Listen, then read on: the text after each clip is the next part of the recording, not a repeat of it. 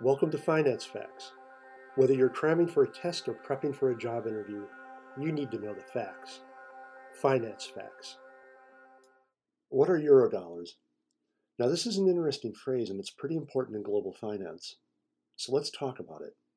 Eurodollars are deposits denominated in US dollars held at banks outside of America.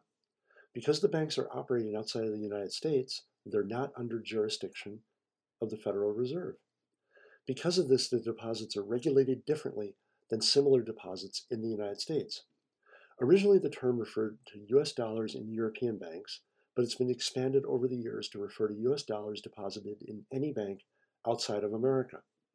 So US dollar denominated deposits in Tokyo or Beijing are also called Eurodollars. Because the US dollars are deposited outside of America, they are exposed to different country and economic risks than if they were held in the United States. Eurodollars may attract a higher interest rate than US domestic deposits to compensate for these risks. Thanks for listening to Finance Facts. My name is Dave Coker.